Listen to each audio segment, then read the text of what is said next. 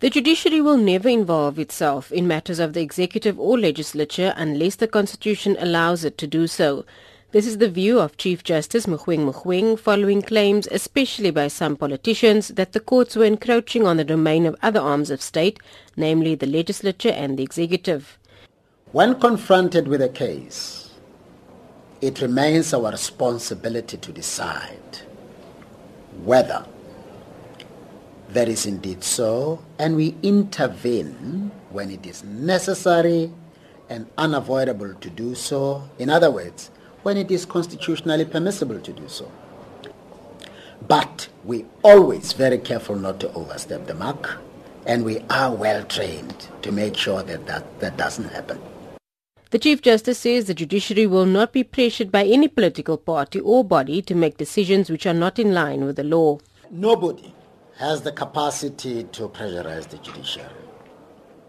Everybody can try, but I think our track record as the judiciary of South Africa has demonstrated beyond doubt that we have what it takes to withstand pressure, regardless of where it comes from. And happily, the constitutional arrangements relating to the judiciary are such that there simply is no room for a person of integrity appointed to the judiciary of South Africa to corrupt themselves. The 3-day Conference of Constitutional Jurisdictions of Africa is aimed at strengthening ties across the continent.